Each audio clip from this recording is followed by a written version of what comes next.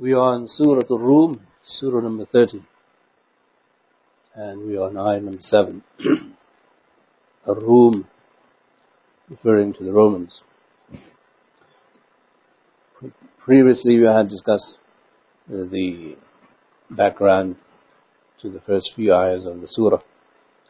Abu Bakr radiallahu anhu engaged in a bet with a non-Muslim in Mecca, and then Abu Bakr radiallahu anhu was the winner of the bet, as Allah subhanahu wa ta'ala gave victory to the Romans over the Persians over a period of 9 years, and this surah was revealed to vindicate Abu Bakr radiallahu anhu and expose his ability to forecast and read events in the world, just as Abu Bakr was given the ability to read and interpret dreams.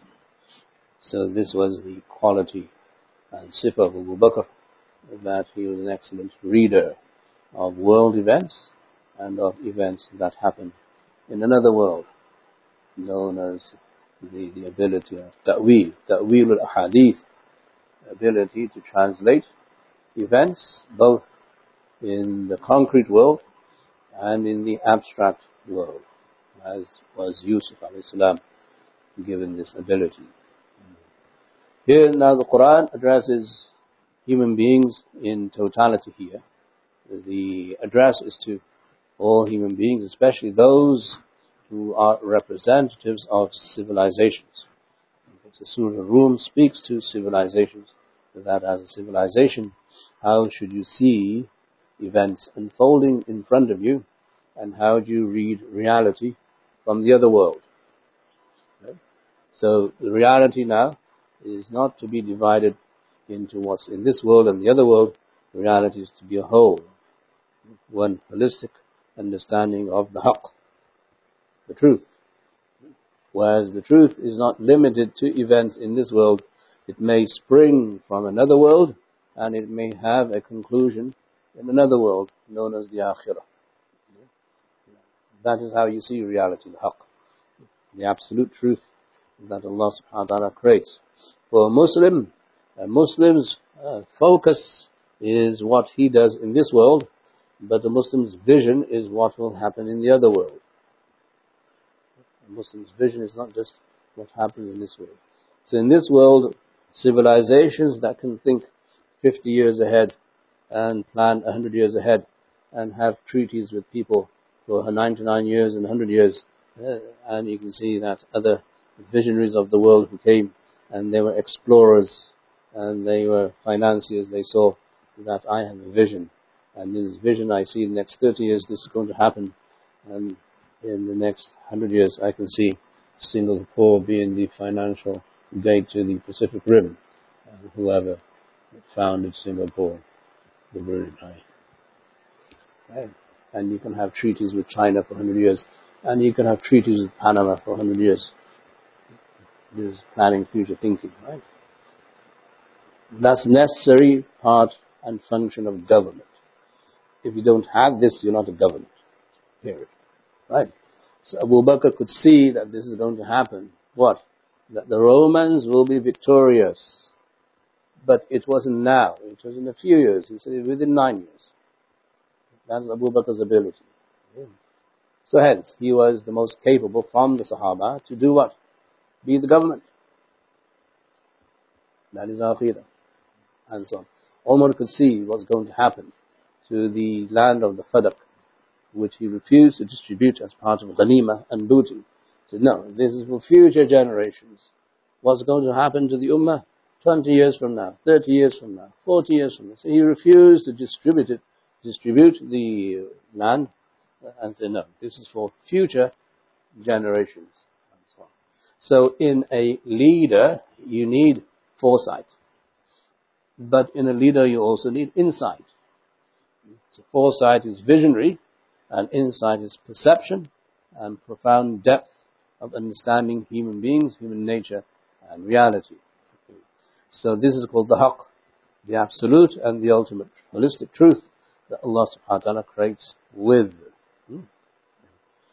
So here we see that the Quran addresses human beings with this vision that you will do things here in this world, but the effect of what you do will be everlasting, and you will see that in the other world, if you don't have a plan to help people survive and thrive in the other world, then you are limited in your ability to lead.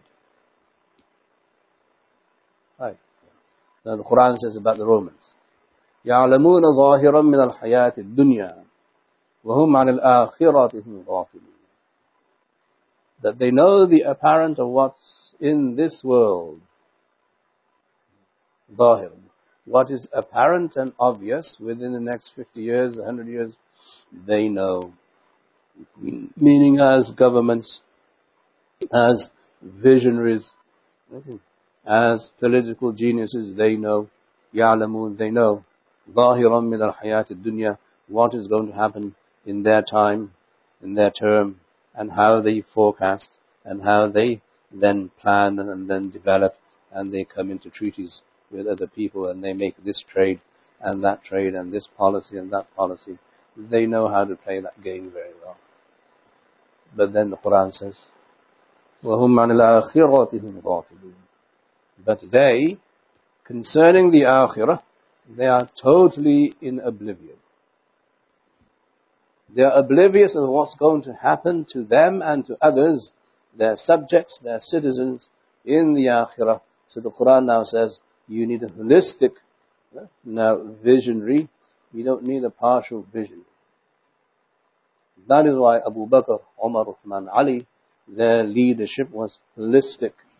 Because their purpose was not just to establish good government on earth, where there was justice, and there was now the ability of every Muslim to perform the duties and the rights of Islam freely. Their focus was also on that nobody should be deprived of salvation in the aakhirah. That was their vision. Now, nowadays, we've given these ideals certain terms. What is that term? What's the term for this? Fundamentalism. Right. Islamicism. And what have you. Right. What do Muslims call this? Conservatism. Right. Mullaism. Right. So whether it's a Muslim or non-Muslim, if you do, you're damned, and if you don't do, you're damned. Neki karo, guna lazim. You do a good deed, people will condemn you as sinners. Right.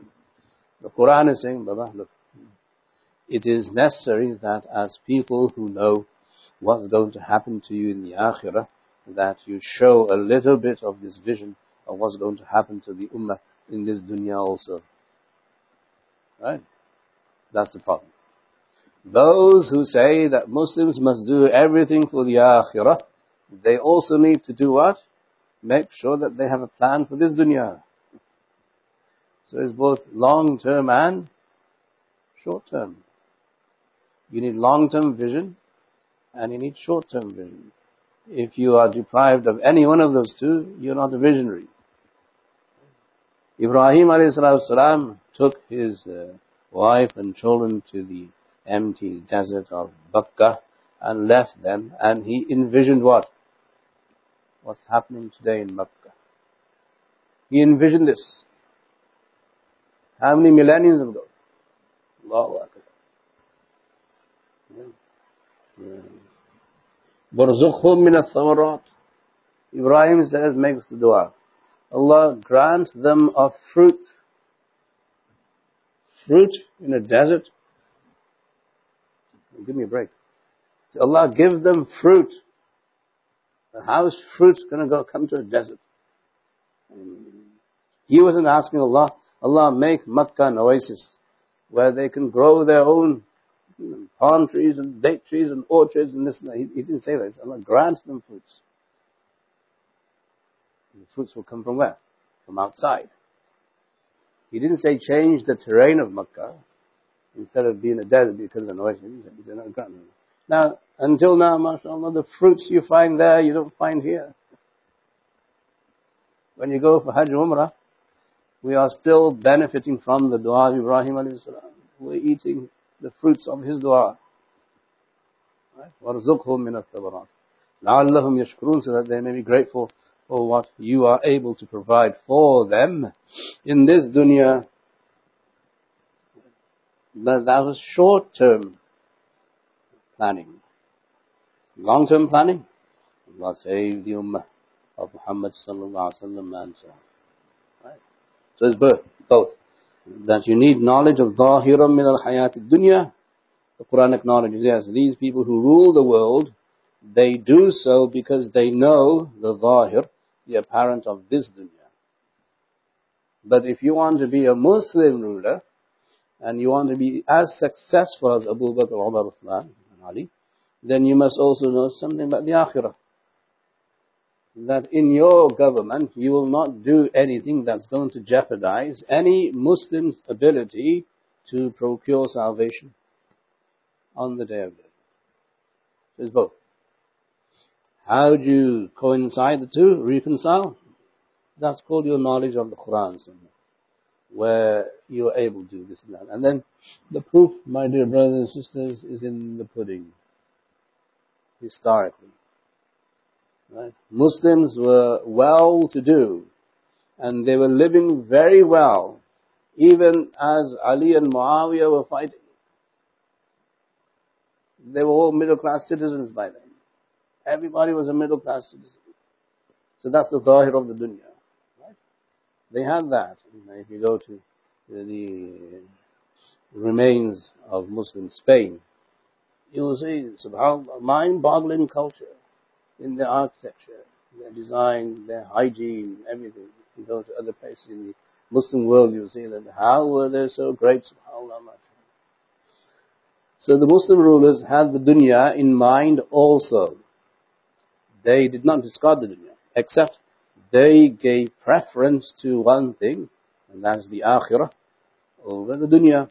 So they made sure that Muslims were able to practice Islam freely within Darul Islam without being contaminated with other ideologies and so on. It's a free society where you are free to practice Islam. At the same time, you had something of the dunya also, where people from other civilizations would migrate to Spain and to North Africa, and they would go all the way to India to do what? Middle East, and to enjoy life in this dunya. That is historical fact. So you need both. So this sequence of ayat tell us that Allah subhanahu wa ta'ala is informing Muslims that when you read world events, one is that world events will be contextual to the world, and the other is that world events are to be measured against what might happen in the other world. So you're reading a holistic now interpretation of what's happening with human beings. And that's how you study history through the Muslim lens.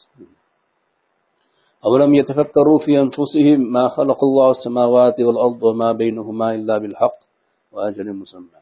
Here the Quran then says, do they not reflect in their own selves that Allah subhanahu wa ta'ala has created the heavens and the earth and whatever is in between the two with only the truth. إِلَّا بِالْحَقِّ, with the haqq. And the haqq is not divisible. You cannot divide the haqq into what happens in this dunya and what happens in the aakhirah, or what may have happened, or what you might have seen in the world of the metaphysical realm, or the world of images and dreams, and so on. So that's all part of the whole truth.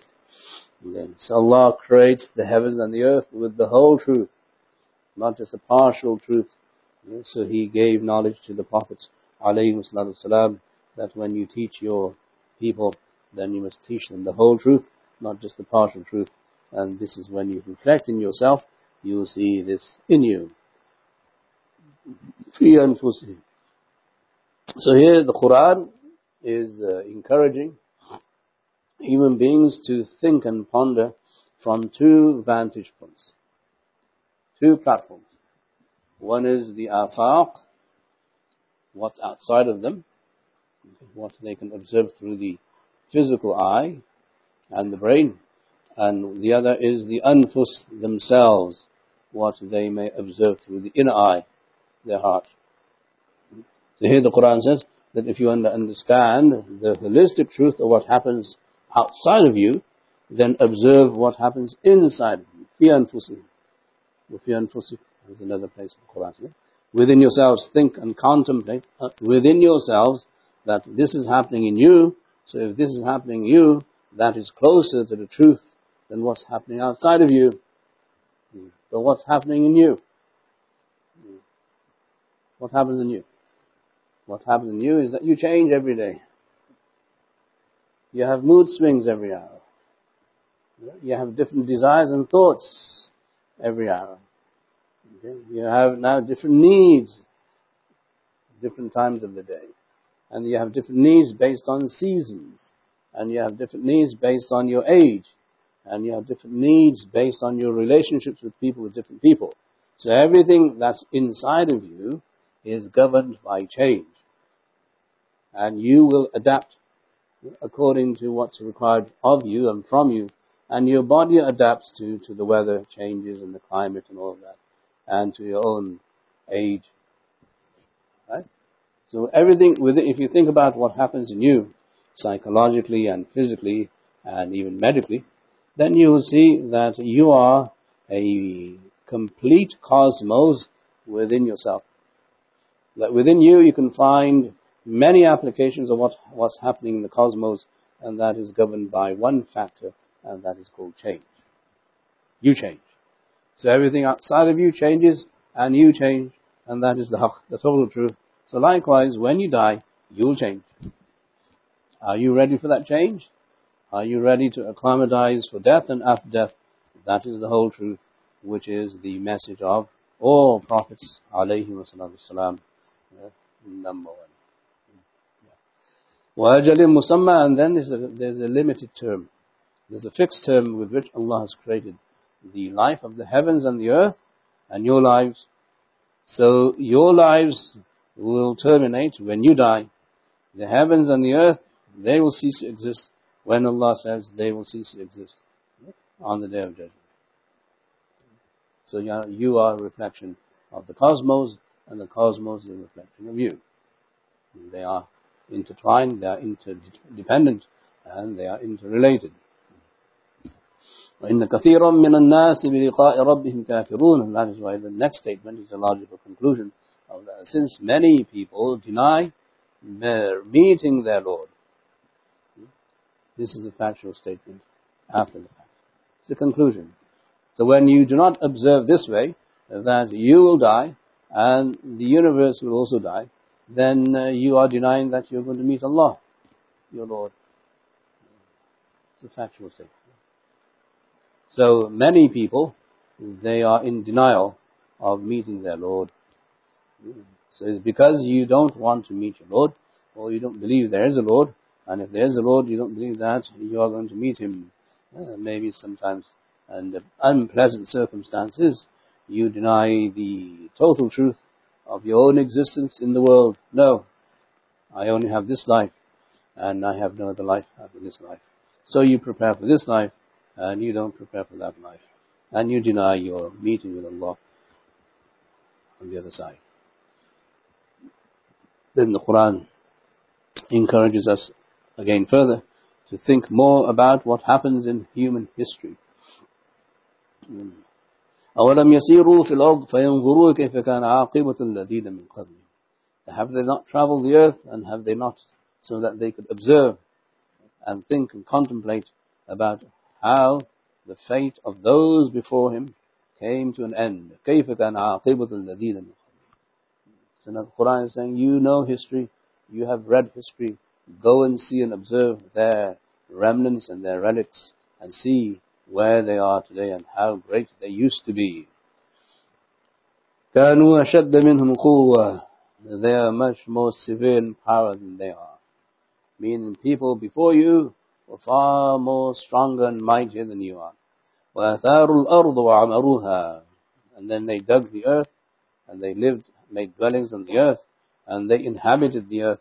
أَكْثَرَ مِمَّا عَمَرُوهَا. Much more than you of today are inhabiting the earth.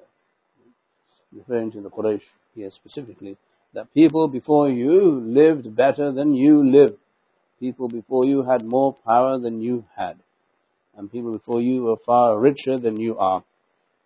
This is how the Quran now depicts the lesson from history, that if you want to study human history and civilizations, then you must do so. But the only conclusion you can draw scientifically is that they're dead. Can you disagree with that? No. And looking from their relics and their architecture and everything, can you say that they had a bad life? That they were poor people? No. That's the conclusion you can draw. You go to the Great Pyramids, and you say, Allahu Akbar. How did they live in this filthy rich environment? All the gold and all the treasures. But where are they? They're dead. Right? Were they richer than you? Oh, you better believe it. So did they have a better life than you? Well, you better believe it. But where are they? They're dead. Do you know what happened to them in their grave? No. That's the question you should ask. So next time you go visiting some of these sacred sites of the world, the conclusion you must draw is that they're dead. Not that they were great. They were great, but then they died. Finished, khalas. Enjoy the moment. I'm not saying don't enjoy the pyramid. Enjoy the moment. But come back to earth, literally. Afterwards, make salat al-tawbah, make salat al-hajjah, read some Quran, dua and dhikr, and say, Allah, I'm going to be like them. But I want you to meet me in a pleasant way, not in an unpleasant way. وَجَاءَتْهُمْ رُسُلُهُمْ بِالْبَيِّنَاتِ. At the same time, as they were living this luxurious lifestyle, enjoying the lucrative prosperity that they had in their days, at the same time, Allah subhanahu wa ta'ala did not leave them alone. وَجَاءَتْهُمْ رُسُلُهُمْ بِالْبَيِّنَاتِ. Their messengers came to them with very strong evidences, very open and clear and obvious evidences of Allah's existence, and the prophets being a prophet, and the fact that the aakhirah is a reality. So Allah warned them, Allah sent the messengers so that they would not leave the world destitute. That is Allah's fadl on people, Allah's rahmah on people, that He would send messengers to warn people that they may enjoy the dunya, but not at the expense of being cursed in the aakhirah, and not being spared. So they should live their lives in a very just way, in a very noble way, enjoy the bounties and the gifts Allah has provided them, at the same time worship Allah and follow the Messenger. فَمَا كَانَ اللَّهُ لِيَظْلِمَهُمْ وَلَكِنْ كَانُوا أَنفُسَهُمْ يَظْلِمُونَ. So Allah was not about to cause any injustice upon them. He did not inflict any injustice upon them, but rather they themselves inflicted an injustice upon themselves. So they were unjust, and then their fate was then sealed because of their injustice. Dhulm. So here we see the opening passage of Surah Al-Rum. One more ayah after that. That Allah subhanahu wa ta'ala is addressing human beings as individuals and human beings as civilizations. That as a civilization, later on in the surah, Allah will address human beings as a total whole. From Adam until the Day of Judgment. You see that at the end of the surah. Anyway, here as civilizations, you must appreciate that in order for you to be successful as a government and a civilization, is that you must have people who can forecast what's going to happen in this world. At the same time, you need people who can help you understand what's going to happen to you after death. Both. Number one. Number two, if the people now only want the dunya, then you must remind them of what the Quran calls ayyamullah, the days of Allah. or the way that Allah subhanahu wa ta'ala operates in human history.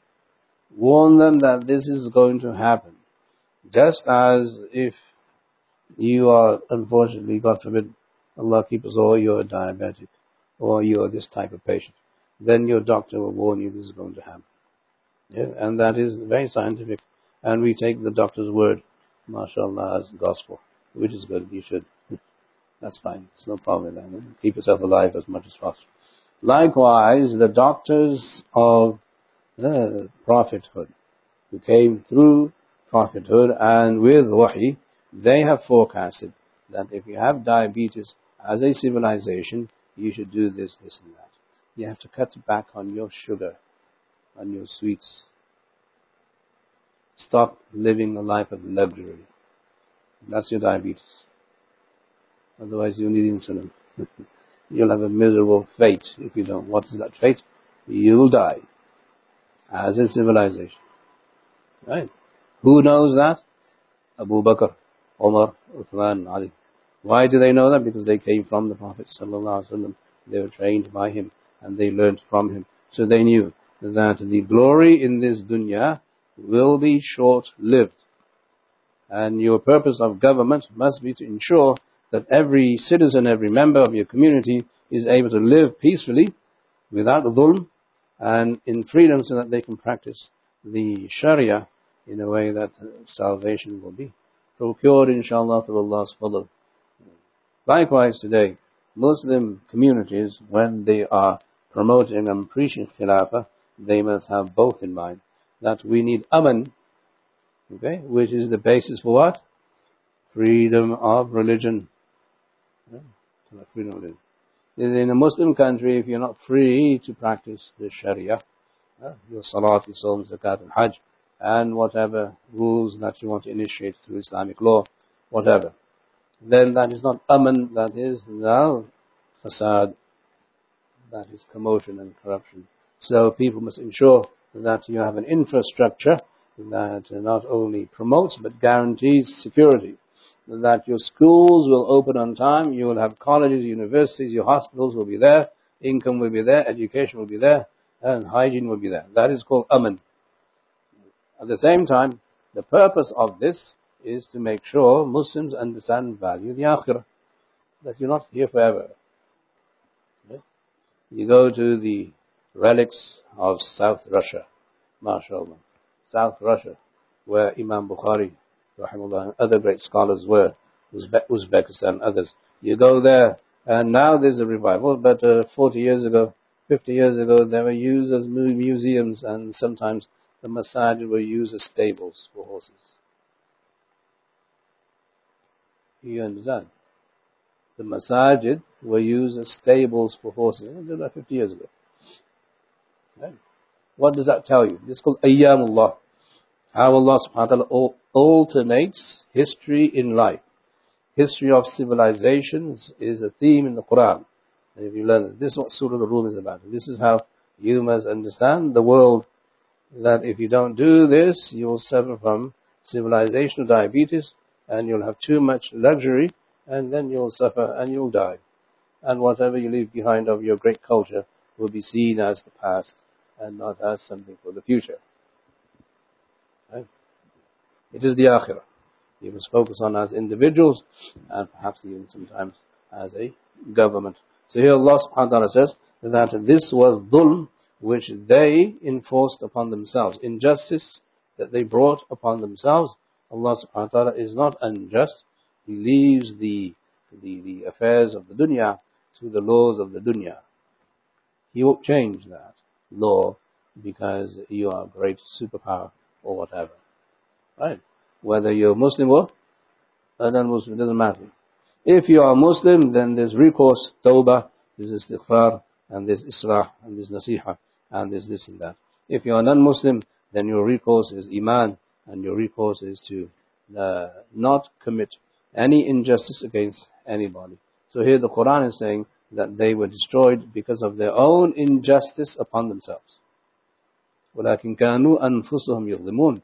They were themselves unjust towards themselves, meaning they were tyrants, and those people who had great wealth and power, like the Qawmi Ad and Qawmi Thamud and the Qawm of Fir'aun, they were extremely unjust to their people. They were tyrants and they were dictators, and they monopolized everything that they thought they owned. They did not look towards the poor, and they became disenfranchised, and obviously that's history. So likewise, in any worldly civilization, if the idea of justice is promoted and there is equal opportunity for people to do what needs to be done in terms of living in this world, then that civilization will run.